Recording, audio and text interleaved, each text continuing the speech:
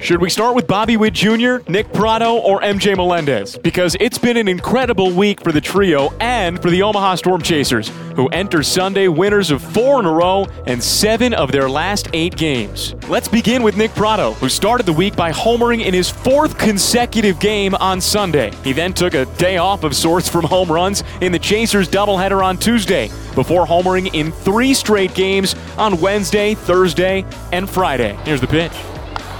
Clock to deep right field. Dykman turns, watches it fly. Nick Pratto, did he do it again? He did! What Nick Pratto is doing has surpassed imagination. Another home run. A solo shot over the right field fence for his 7th in 9 games. The 22-year-old now has 13 home runs at the AAA level and 28 on the season, tied for 3rd most in minor league baseball. He's also tied for the minor league lead in extra base hits. Oh, and he's also in the midst of an 11-game hitting streak. Now to Bobby Witt Jr., who's nearly matched Pratto's swing for swing this week. He's homered 3 times to bring his AAA total to 12 and his season total to 28. Finally, MJ Melendez, who hadn't homered in over a week until he blasted 2 on Friday in a game that saw home runs from Bobby Witt Jr., Rudy Martin, Nick Pratto, and MJ Melendez. MJ said that he joked with Bobby and Nick in the dugout that night that they were getting a little too close for comfort to his homer total, so he had to widen the gap. Melendez now has 5 AAA homers and 33 homers on the season, which gives the Omaha Storm Chasers 3 of the top 4 home run hitters in all of minor league baseball. Omaha followed up a 5-homer game on Friday with a 4-homer performance on Saturday that included blasts from Eric Mejia, Kyle Isbell, Adalberto Mondesi, and Ryan McBroom.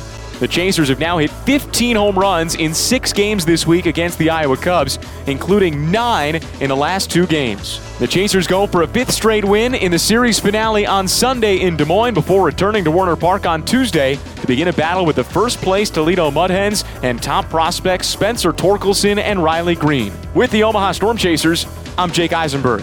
With under a month to go in the 2021 season, the Northwest Arkansas Naturals are on the outside of the AA Central playoff picture, looking in, back by 4.5 games in the stand-ins. This week, they've hosted the last-place Springfield Cardinals and have taken 3 of the first 5 games. The week opened on a high note with an 18-1 win over the Cardinals on Tuesday, as Freddie Fermin and Brewer Hicklin each drove in 5 runs. Hicklin had his second 2-homer game of the year. His first of those 2 was back-to-back with Fermin in the 2nd inning. First pitch to Hicklin.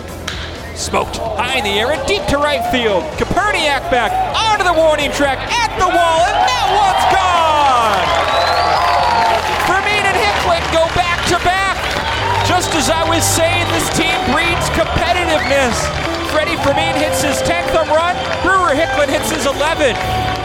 Hicklin hit 3 this week as homers were a theme. The Naturals have hit 12 through their first 5 games to regain the top mark in AA baseball with 148 long balls this season. Above all else, Vinny Pasquantino has once again led the way at the plate, going 9 for 17 through the first 5 games with a pair of doubles and 2 home runs. Entering Saturday's game, his 34 doubles were the most in all of minor league baseball, and his 57 extra base hits were tied with Nick Pratto for the most in the minors. On the pitching side of the ball, the Naturals staff shined for much of the week at one point, throwing 16 straight innings without allowing an earned run, marked by a 7-inning complete game shutout from Drew Parrish in Game 1 of Friday's doubleheader. He didn't walk a batter while allowing just 2 hits and striking out 7. Ronald Bolaños continues his Major League rehab assignment on Sunday as the Naturals look to win their 3rd series over the Cardinals in as many tries this season and stay in the playoff picture. For the Northwest Arkansas Naturals, I'm Nicholas Batters. Having already secured their 12th series win of the season, the Quad Cities River Bandits are riding a 4-game winning streak heading into Sunday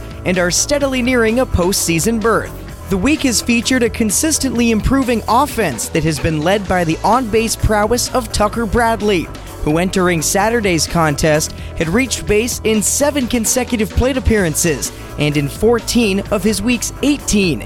Despite not recording a hit on Saturday, the outfielder leads all of minor league baseball over the last 5 days in walks with 8 and owns a high A Central best .696 on base percentage. Power-wise, the Bandits have smacked 4 2-run homers this week, including shots from Nick Lofton, John Rave, and Michael Massey, but neither were bigger than Will Hancock's, who stepped to the plate in the bottom of the 9th on Friday, batting below 100 in the month of August. 1-1.